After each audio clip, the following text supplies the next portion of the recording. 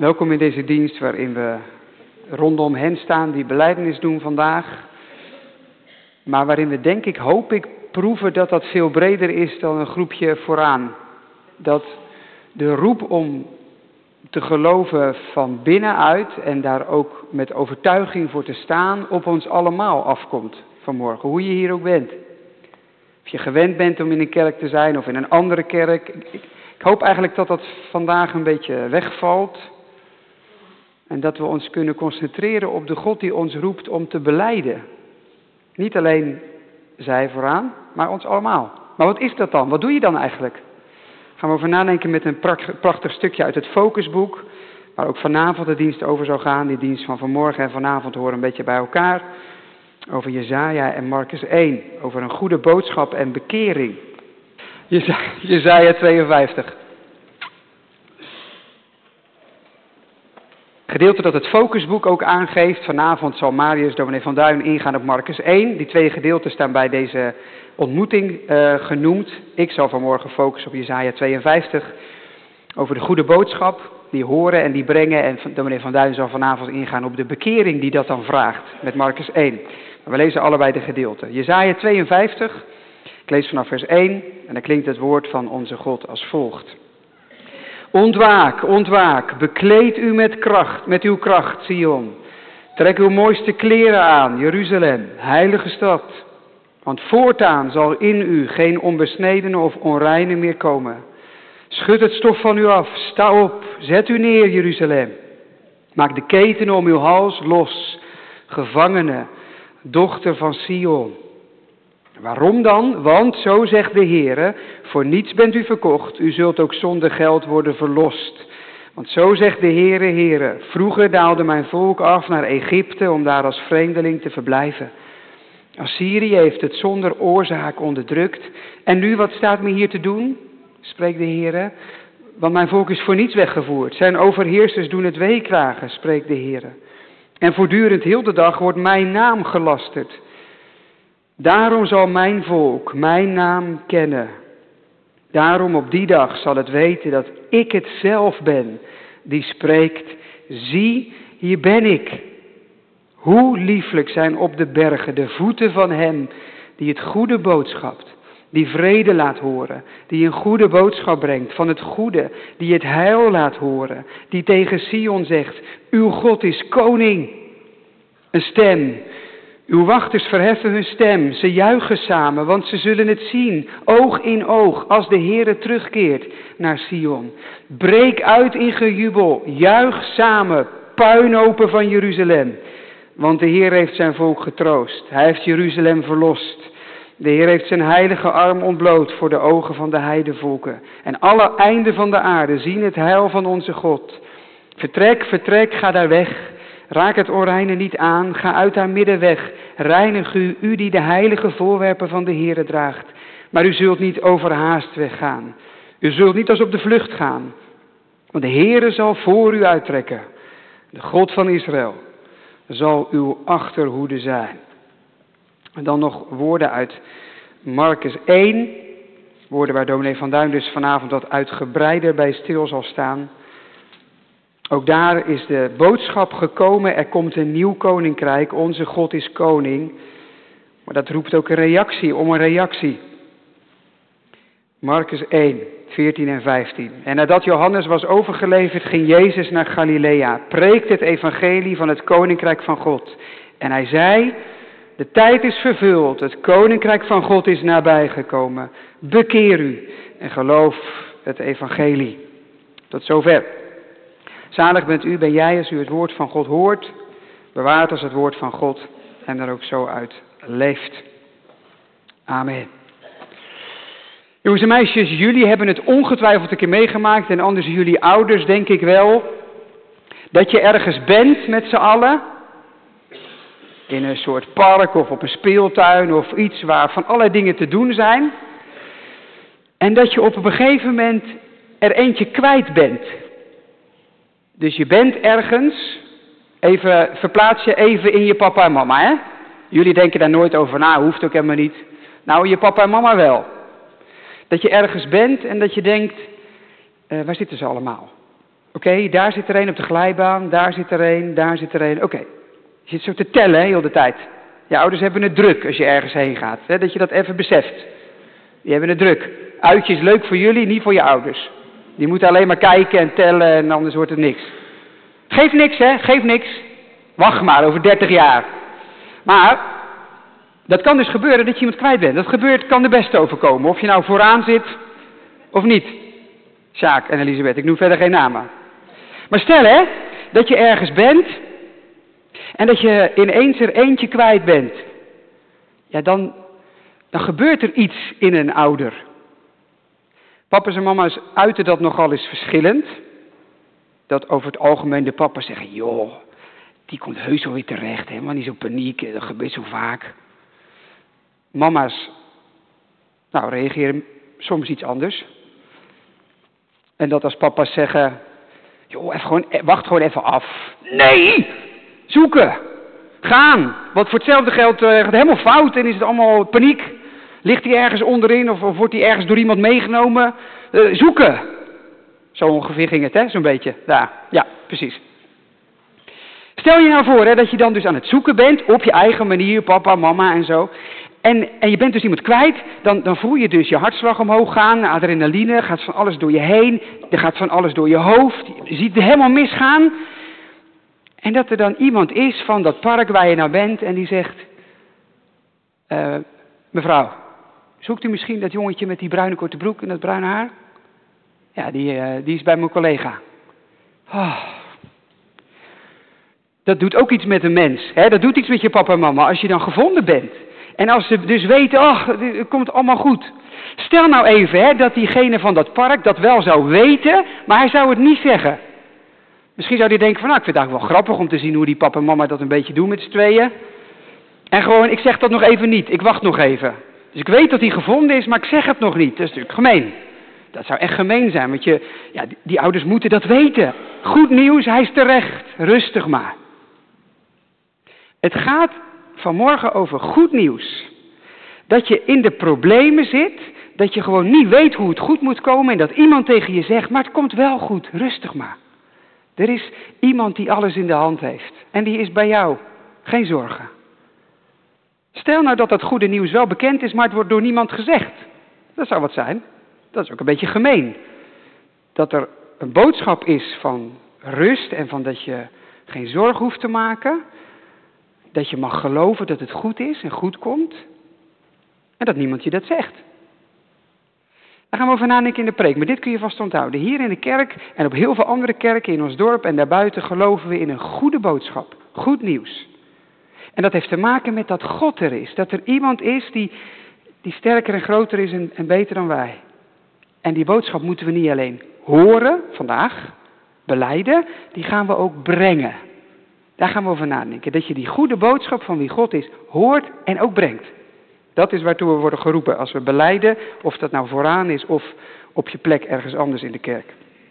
Gemeente van de Heer Jezus Christus, belijdenis doen. Wat een apart iets eigenlijk. Sommigen van jullie voelden de betekenis ook niet zo. Waarom zou ik per se in het publiek iets zeggen wat ik zelf vind of geloof? Heeft dat dan nou wel nodig? Anderen zagen er tegenop. Voor in de kerk, iedereen die naar je kijkt. Misschien ben je hier vanmorgen als gast of familie of vrienden. Misschien zie je belijdenis doen wel als een soort examenmoment. Dat je dan genoeg weet en dat je dan goed genoeg en geestelijk bent. Om te kunnen zeggen, nu hoor ik er ook bij. Of je bent misschien helemaal niet zo vertrouwd met de kerk en je denkt, waarom zou ik me zo definitief uitspreken voor iets wat je toch niet kan zien? Wat nog niet zo makkelijk te geloven is. Waarom zou je belijdenis doen? En hoe kom je eigenlijk zo ver? Het is even goed om je te beseffen dat het dus niet alleen maar vanmorgen gaat over die mensen hier vooraan. Dat zij dus in de preek heel goed moeten opletten en dat jullie kunnen denken, nou ja, oké, blij dat ik daar niet zit. Nee, zij spreken zich vanmorgen uit. Maar de uitnodiging om te belijden is er voor iedereen vanmorgen. De uitnodiging, misschien ook wel de uitdaging. Misschien heb je al heel lang geleden belijdenis gedaan of een paar jaar geleden. Doe het eens opnieuw vandaag. Voor jezelf. Helemaal niet verkeerd om de zoveel tijd dat woord eens te vernieuwen. Om dat uit te spreken tegen mensen om je heen, van wie je houdt. Ja, ik geloof. Misschien heb je nog nooit belijdenis gedaan. Dan wordt het tijd. Dan wordt het echt tijd. Sta eens op. Doe eens belijdenis. Het is zo goed om met enige regelmaat te zeggen, dit geloof ik. Dit geloof ik. Dit geloof ik. Hoe je hier ook zit vanmorgen, de preek is voor ons allemaal. Nou, heb ik jullie even uit de wind gezet, hè? Dus je kunt wat ontspannen. Vandaag moet namelijk niet spannend zijn, maar mooi. Iets waar we heel dankbaar voor zijn als gemeente. Dat jullie geloof belijden. En wat is dat dan? Nou, daar heeft Jesaja ons wel wat over te zeggen. Vanuit hoofdstuk 52 wil ik 2 dingen onderstrepen. De goede boodschap horen en de goede boodschap brengen. Eerst die goede boodschap horen. Want er staat wel iets te gebeuren in hoofdstuk 52. Je merkt het al gelijk aan vers 1. Ontwaak, ontwaak, word wakker. Schud het stof van je af, sta op. Je voelt aan alles, er breken nieuwe tijden aan. Er staat iets te wachten. En dat was wel nodig ook. Want het volk van God is er beroerd aan toe. De tijd die we ballingschap noemen. Israël was weggevoerd naar een ander land. Daar mochten ze wel leven, maar in een soort gevangenschap met beperkte ruimte. En hun eigen land, de stad Jeruzalem, die ligt vernietigd en ontheiligd te zijn. Kilometers verderop. De stad van vrede, dat betekent Jeruzalem, was ten onder gegaan aan oorlog. Vijandige legers hebben alles met voeten getreden, tot aan de tempel aan toe. Gods volk is in het hart aangevallen. En nu is die trotse stad vernield en vervuild. Als een stad na een bombardement. Geen mensengeluiden, geen tekenen van leven, alleen maar kapotte straten, stilte en puin. Hoe is dat zo gekomen? Nou, dat heeft het volk over zichzelf afgeroepen. Ze waren bedoeld als een stad van vrede. Goede verhouding tot God, goede verhouding met elkaar. Gods volk was bedoeld om een zegen te zijn voor de wereld. Dat de aanwezigheid van Jeruzalem, van het volk van God in Jeruzalem, zegen voor het hele werelddeel zou zijn. Voor de hele wereld. Gezegend om tot zegen te zijn. Maar zo was het niet gegaan. Ze hadden zich laten afleiden in hun dienst aan God. Ze hadden zich laten afleiden in hun dienst aan elkaar. Ze hadden God op hun eigen manier gediend. Waarvan zij dachten, nou, een beetje van dit, een beetje van dat, een beetje bij elkaar. Niet te radicaal, ook niet te nikszeggend, een beetje mixen. En ondertussen was wel het hart voor het volk verloren gegaan. Het ontbreekt aan gerechtigheid. Het ontbreekt aan heelheid, aan shalom. God is aan de rand van het leven gekomen. Prima voor de bij, zeker, maar niet in het hart. Eigenlijk kun je het zo zeggen. De staat van de stad Jeruzalem in hoofdstuk 52 is eigenlijk een plaatje van de staat van de binnenkant van dat volk. Alsof God de buitenkant van de stad hetzelfde heeft gemaakt als hoe het er in hun hart aan toe was. Vernield, vervuild. Dat is de stad van vrede. Dat wij de neiging hebben om er een puinhoop van te maken. Van het leven met God en ook van het leven met elkaar. Dat is in de Bijbel terugkerend gegeven. En als je eerlijk bent, toch niet alleen in de Bijbel. Hoe vaak zijn er niet tijden in je leven, omstandigheden, keuzes die je maakt. En je kijkt om je heen, in je huwelijk, in je gezin, in je vriendenkring, op je werk, in de straat. En je beseft, ik heb het verknald. Dit is niet hoe het moet zijn en ik ben er mede schuldig aan. Hoe frustrerend dat je toch elke keer weer in je leven op dezelfde kruispunten terugkomt. Waarvan je dacht, ik kom hier nooit meer terug. Het gebeurt me niet weer. En jawel, daar ben je weer. Het ziet er precies hetzelfde uit als ervoor. Je bent geroepen om een vredebrenger te zijn in deze wereld. Maar het wordt ook vaak een puinhoop. De kerk is ook de plek om daar eerlijk over te zijn. Hier bidden we elke week om vergeving. En dat doen we niet als een soort toneelspelletje of omdat dat nou eenmaal hoort. En al die verhalen die we hier elke week lezen, die vertellen ons hetzelfde. Ik ben als mens niet zo mooi en makkelijk als ik eigenlijk wel dacht. Nou, ik dacht dat de preek over een goede boodschap ging. Gaat die ook? Ik denk aan de ene kant dat het erkennen van schuld ook gewoon heel erg kan ontspannen. Wij weten toch allemaal dat het zo werkt. Alleen al je afgelopen week weet je toch precies wat ik bedoel. Maar het goede nieuws is vooral wat God daar dan mee doet. Moet je zien in vers 1, als je je Bijbel bij je hebt, hoe hij die stad noemt. Vult je op? Heilige stad. Dat is toch onvoorstelbaar? Heilige stad. En hij zegt dat tegen een stad die er dus niet mooi bij ligt. Een volk dat is zoals het moet zijn. Nee, hij zegt dit tegen puinhopen. Gevangen mensen en een schuldig volk. God spreekt een vernielde en een vervuilde stad aan als heilige stad. Hoe dan? Omdat God niet kijkt naar hoe het is vandaag, maar naar hoe het zal worden morgen. Omdat God rekent met wat hij ervan maken zal. Kijk maar naar het stukje. Vers 1 tot 2 is de oproep. Word wakker, sta op, het gaat veranderen. Vers 3 tot 5 vertelt je hoe dan. Er komt verlossing. En vers 6 vertelt je wie dat gaat doen, God zelf. Mijn volk kent mijn naam, ik ben het zelf. Die zegt, zie hier ben ik. God komt naar een volk in de goot en zegt, ja maar, ik zie jullie als heilig, want ik ben jullie God. En ik ga doen wat ik heb beloofd, wat ik al zo vaak heb gedaan. Ik maak puinhopen nieuw. Dit is de goede boodschap in dit gedeelte. God die zegt, hier ben ik. Zie, hier ben ik. Ik ga mijn eigen naam verdedigen. Ik ga mijn volk brengen waar het moet zijn. De hele wereld zal het zien. Israëls God leeft. Hij is koning, vers 7. Hij alleen regeert. Dat is vrede in dit stukje. Dat is de goede boodschap. God. En dat is nou precies ook de hoop die wij hier in de kerk hebben.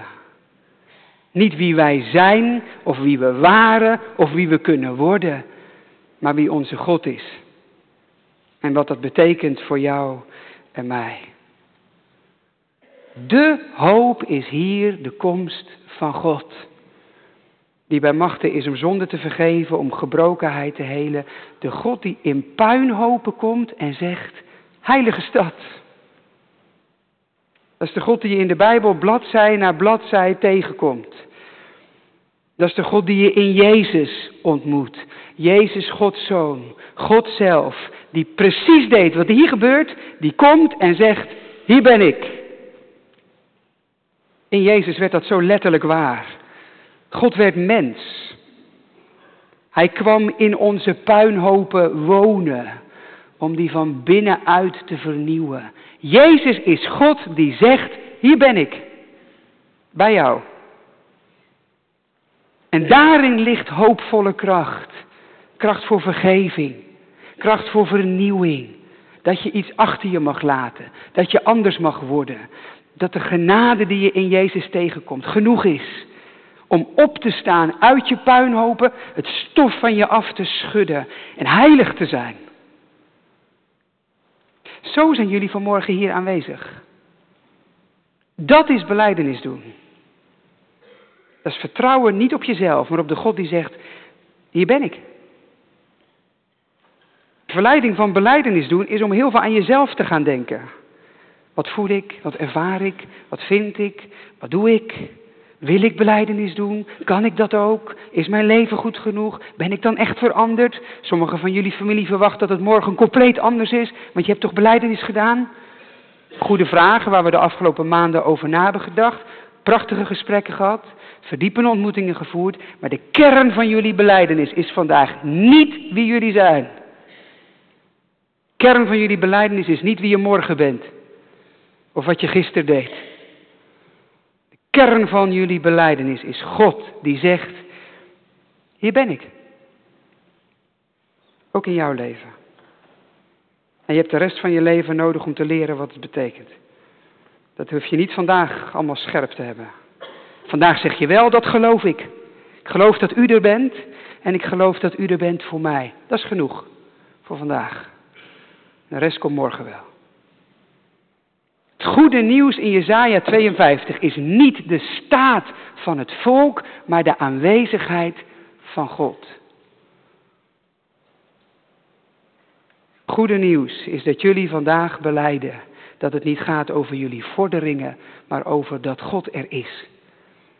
Om ons uit onze ruïnes te redden. Dat hij koning is en dat hij dus ook jou regeert. God is de goede boodschap. Het hart van ons geloof. Misschien denk je nog altijd, omdat je heel streng bent opgevoed of juist heel vrij. De kerk gaat over, doe dit, leef dat en dan wordt je leven beter. Als jij nou dit, dan God dat. Hou je aan de regels, zorg dat je vroom leeft en dan zegt God misschien, nou oké, kom maar. Niet waar het hier over gaat. Hier gaat het over de vernieuwende kracht van God. En dat gaat natuurlijk niet buiten jou om. Zeker niet. Zo mooi zie je dat ook in Jesaja 52 terug. Hoe begint dat stuk? Ontwaak. Sta op. Schud het stof van je af. Maak je ketenen los. Je voelt wel, dat zijn actieve woorden. Dat zijn opdrachten. Dus als God zegt, het goede nieuws is, ik kom jullie redden, dan begint hij met een opdracht. Ja, dat is nou precies de Bijbel. Wij gaan heel vaak kiezen. Daar hebben we het op catechisatie vaak genoeg over gehad. Is geloof nou de bevrijdende kracht van God in mijn leven, die ik dankbaar ontvang? Is geloof nou mijn keuze om hem te vertrouwen? En hoe kom ik daar dan? Is geloof nou het werk van God, dat ik ontvang? Of is geloof nou mijn werk, dat ik doe? God moet het doen, zeggen we tegen elkaar. Maar we zeggen ook, bekeer je. Ja, maar hoe dan? En soms kun je jarenlang wachten tot het een keer gebeurt. Tot je dat ene moment hebt waarop ook jij weet, oh ja, nu heb ik de ervaring gehad waar ook die en die over sprak. De Bijbel doet dat heel anders. Zie je hoe dat hier gaat? Het is niet of, helemaal niet. Het is en. Het is niet, God kijkt naar je om, dus wacht nou maar tot het zover is. Het is ook niet, bekeer je en dan kijkt God naar je om.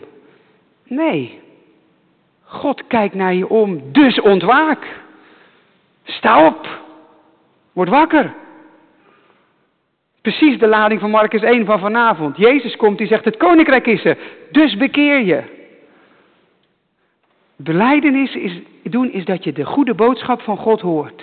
Dat je leven gaat bepalen. Dat je gelooft dat God gekomen is. En dat je daarom ontwaakt, opstaat en leeft.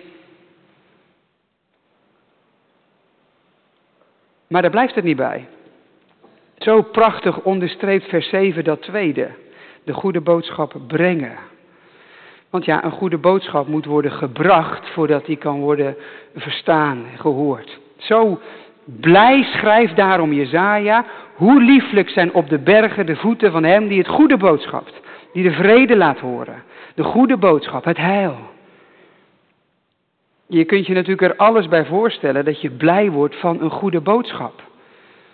Die medewerker die tegen Elisabeth zei, oh zoekt u dat jongetje met die bruine broek? Ik weet precies waar die is. Dat je bang bent, onzeker, wat gebeurt er? We hadden het beter moeten doen, we hadden hem in de gaten. Waarom zo? Van alles door je hoofd heen. En één stem die je zegt, joh, helemaal niet nodig. Ik weet precies waar die is. Ik zal hem even bellen. En dan staat hij hier met een minuutje. En je moet je er natuurlijk niet aan denken dat zo'n medewerker je die informatie onthoudt. Ja mevrouw, ja, dan had u maar beter moeten opletten, hè. Het is uw kind. We kunnen hier niet heel de dag achter kinderen aanlopen, hè. Daar moet je niet aan denken. Je zoekt iemand die zegt, oh maar dat weet ik wel, die is daar. Geen zorgen, komt goed. Het is toch heerlijk als iemand je een goede boodschap brengt. En je moet er toch niet aan denken dat iemand die boodschap achterhoudt. En zo gaat het in Jesaja 52. Er is een goede boodschap, maar die moet ook worden gebracht. Tijd zonder internet, tv, kranten, WhatsApp is er allemaal nog niet. En dus gaat het over een boodschapper. Kijk, ergens buiten die stad is een koning opgestaan. Voor Jesaja is dat God. Maar dat is het beeld. Er is iemand anders koning geworden en die gaat nu de stad Jeruzalem bevrijden. Die is dus onderweg met zijn bevrijdende legers. Maar ja, hoe weet je dat als je in de stad woont? Je kunt niet 20 kilometer verderop kijken. Dus die stad ligt nog belegerd, maar eigenlijk is de overwinning al dichtbij. Die komt namelijk naar ons toe. Dan is er een boodschapper die voor de ploeg uitrent en die naar de stad gaat en die zegt: het wordt anders, want er is een nieuwe koning. En die koning gaat jullie bevrijden. Nog even volhouden. Hij is er bijna. Redding ligt om de hoek. Alles wordt nieuw. De Bijbel heeft zo'n goede boodschap. Wat heerlijk dat er dan voeten zijn die vrede verkondigen. Stemmen in je leven die jou het evangelie hebben verteld. Je de boodschap brachten. Ouders misschien wel vandaag in de kerk.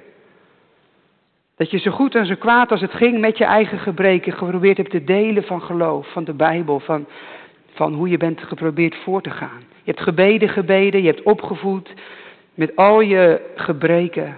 Meesters en juffen op school, ouderlingen in de gemeente, dominees op een preekstoel, muzikanten in de muziek. Voeten die vrede verkondigen. En ik mag het vandaag misschien wel zeggen, het is belijdenisdienst, het is opening winterwerk. Het is altijd een beetje vervelend om over jezelf als vorm te praten. Maar wat mag je dankbaar zijn met de kerk. Een gemeenschap van mensen die woorden horen, ontvangen en doorgeven. Een verbondenheid waar je voor elkaar vrede verkondigende voeten mag zijn. Ik bedoel dus niet alleen mezelf als dominee of zo. Ik probeer dat te zijn, maar het is veel breder. Wij voor elkaar. Wat mag je dankbaar zijn met de kerk als een plek waar je de goede boodschap hoort. Waar er voeten je vrede verkondigen. Wat is het dan belangrijk om hier betrokken te zijn? En natuurlijk, er is op de kerk van alles aan te merken. Dat weet ik ook wel. Het valt niet mee, helemaal niet in onze tijd, om je te binden aan een onvolmaakte groep. We zijn kritisch, we willen dat het graag gaat zoals het bij ons past. En dan kost een kerkje van alles, want de kerk is nooit de plek waar alles gaat zoals jij het wil. En tegelijk, allemaal waar, tegelijk, dit is wel de plek waar jouw vrede wordt verkondigd.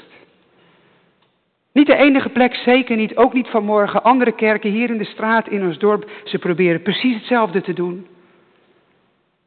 En wees daar dankbaar voor.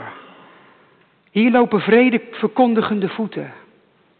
Hier wordt je verteld dat er redding is. Die redding heb je nodig. Leven is niet alleen om zelf te leven. Je komt niet zelf uit je puinhopen naar boven. Je hebt God nodig. En die wordt je hier verkondigd. Zo goed en ook zo kwaad als het gaat. En toch, wees betrokken en aanwezig de komende tijd. Ik weet niet waarom er nu lege plekken zijn in de kerk. Ik snap daar zelf helemaal niks van. Ik dacht van tevoren, als er 9 belijdende leden zijn met familie, nou dan zal de kerk wel uit zijn voegen barsten. Ik weet niet of je nu thuis zit en waarom. Ik begrijp er helemaal niks van. Stond niet in mijn papier, maar goed. Ik snap dat niet. Ik snap het echt niet. Als je een gemeenschap hebt die je de vrede verkondigt, dan ben je daar toch. Dan ben je toch betrokken. Dan heeft dat toch je hart. En als dat niet je hart heeft, ga dan weg. Wees er dan niet. Maar dit gaat over vrede.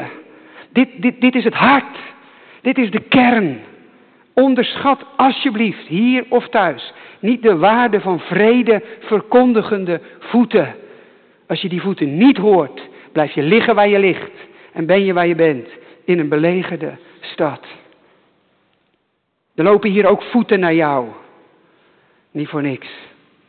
Maar er gebeurt ook meer. Ergens komen ook voeten in beweging. Want met dat die voeten naar ons zijn gelopen, lopen er ook weer voeten bij ons vandaan. Je wordt hier onderdeel van een verkondigende gemeenschap. Dat is namelijk ook je geloof belijden. Dat je het uitdraagt. Dat je ervan deelt. Belijden heeft ook iets publieks. Niet alleen vanmorgen, dat mensen jullie jawoord horen, maar juist ook daarna. Wij worden allemaal geroepen om vrede te verkondigen. Om die boodschap niet alleen te horen, maar die ook te brengen. Eigenlijk is belijdenis doen niet vooral een moment voor in de kerk. Vandaag of misschien wel jaren terug. Eigenlijk is belijdenis doen helemaal niet dat je ja zegt. Belijdenis doen is dat je ja leeft.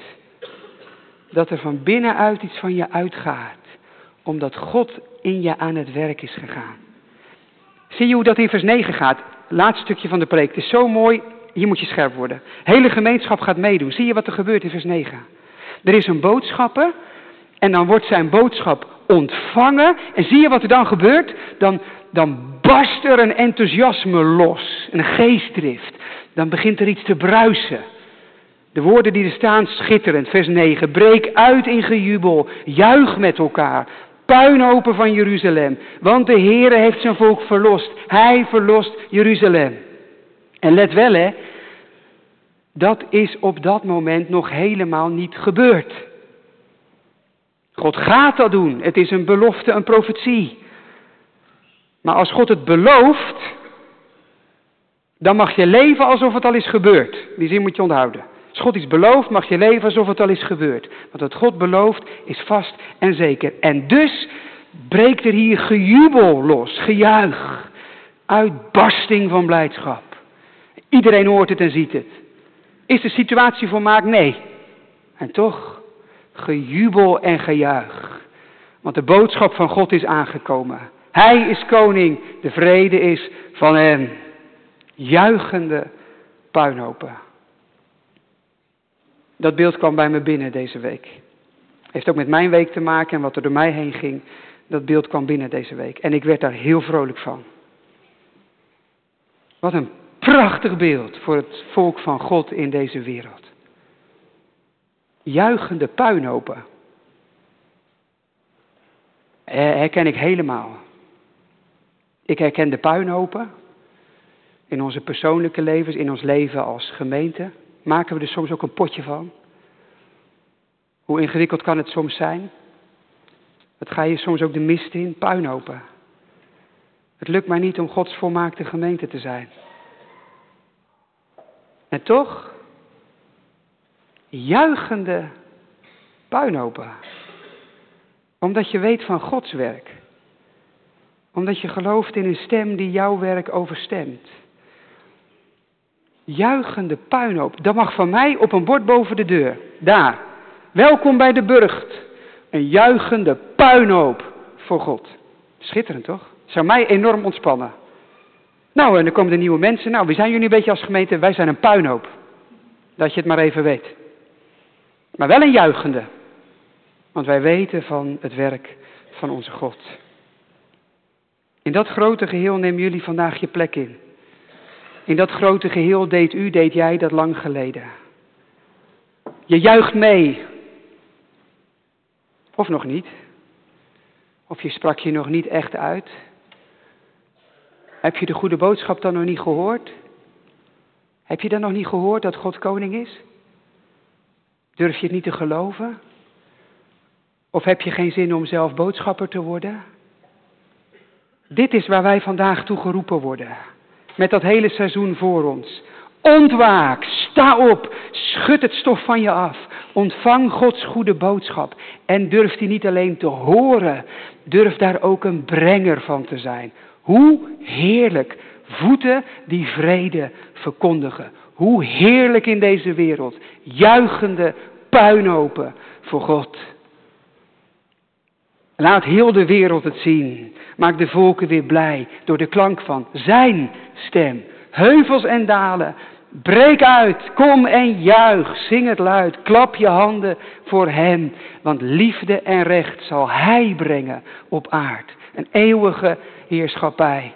In onze hand ligt een tweesnijdend zwaard. Want het woord van de waarheid maakt vrij.